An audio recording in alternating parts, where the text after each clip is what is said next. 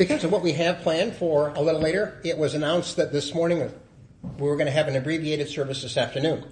And some people have said, is it really going to be a shortened service? Yes, and you'll see why in just a minute.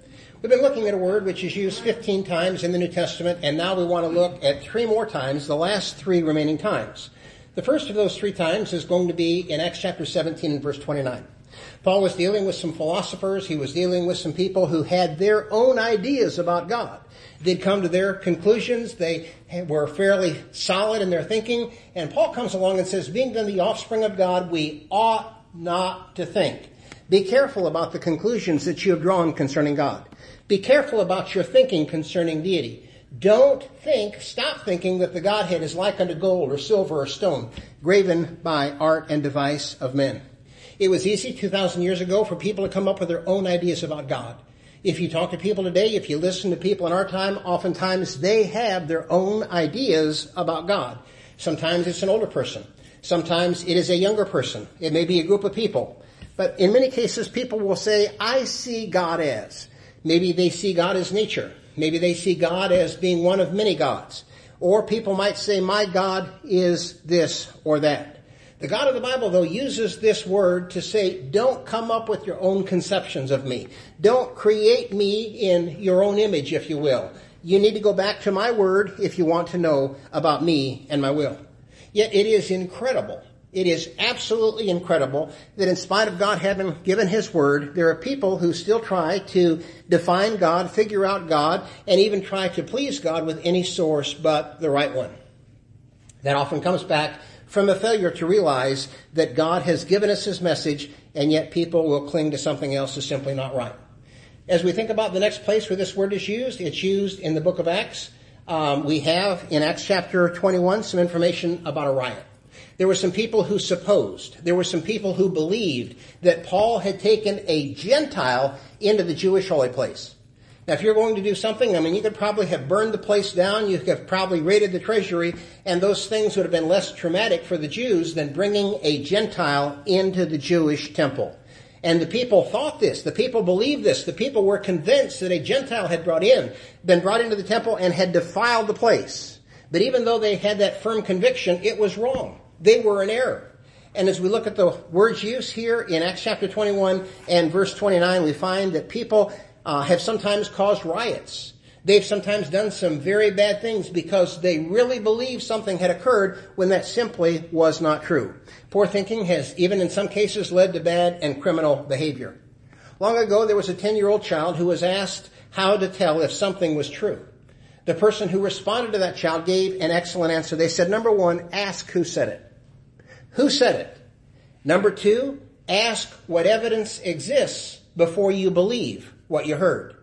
And then number 3, and this is perhaps the most important question, ask if you want to believe what you heard. Now, those are not in the slide, so let me go through them again. Number 1, ask who said it. Number 2, ask what evidence exists to substantiate that. And number 3, ask if you want to believe it. You see, when it comes to looking at the person who said something, we might want to believe them because of who they are. We love them, we cherish them, they're a trusted friend, so if it came from them, if it came from this news source that perhaps we trust, then we are inclined to believe it. Asking for the evidence. Is there any evidence? Well, no, there's no evidence, there's no proof, but I just believe it. Well, that's not too wise. What if we ask if we want to believe it? Sometimes a person will say, well, I want to believe that, and that is a true statement.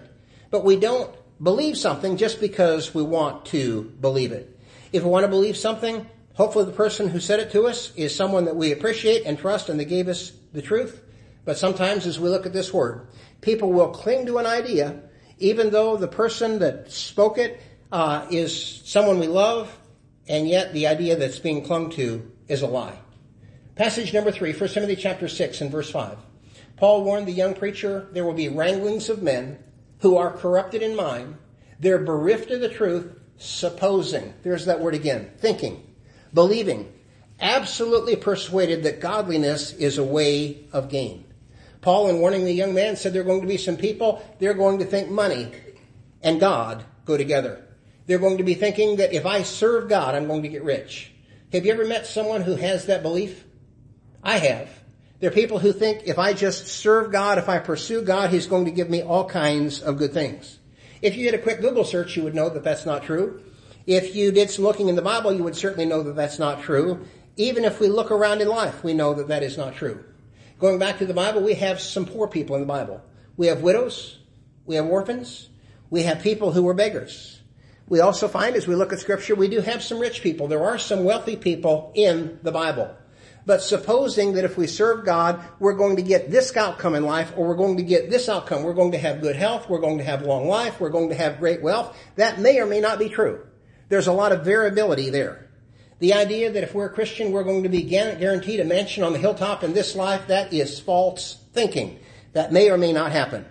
And yet people will believe oftentimes what they want to believe, even though the evidence is against them. It really comes down to what do we believe in life. Remember reading one time about a man who was trying to change the blades in his lawnmower. And if you're not thinking about mowing quite yet, it is getting to that time of year. The fella turns the mower over, gets access to the blades, gets out the right tools, and he really begins to exert some pressure on the mower. But the blade will not come off. The nut will not move. So he decides, well, I'll go get an extension, get a 4-foot pipe, and then I'll work on it a little bit more. So he goes and he exerts some more force and then begins to stand on it. And that still doesn't work.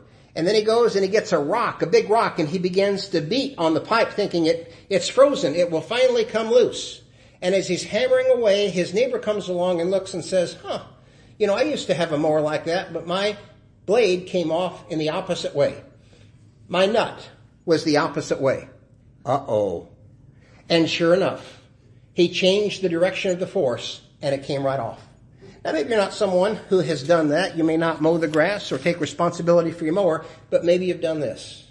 You've seen a lady, and it looked like she was pregnant. And you thought, I'm going to be kind. I'm going to congratulate her. When is the baby due? Congratulations, I'm not pregnant. Ever done that? Hold up your hand. I think several of us have. We believed. We were sure. We were confident a baby was on the way. I am not pregnant. We can put our foot in it. And we can put our foot in it in so many ways in life. And we might remember those. Sometimes they're comical ways, sometimes not. But the Bible warns us by using this word. Jesus himself said, be careful what you believe. Be careful in the beliefs that you have that you are absolutely confident in. If they are truly rooted in Scripture, we need to have those beliefs and we need to have them with absolute conviction. But check them out against the Word, because oftentimes, Matthew chapter 7 is a great example. Many will say to me, Lord, Lord, did we not? And they will go through the list. They were confident. They truly believed.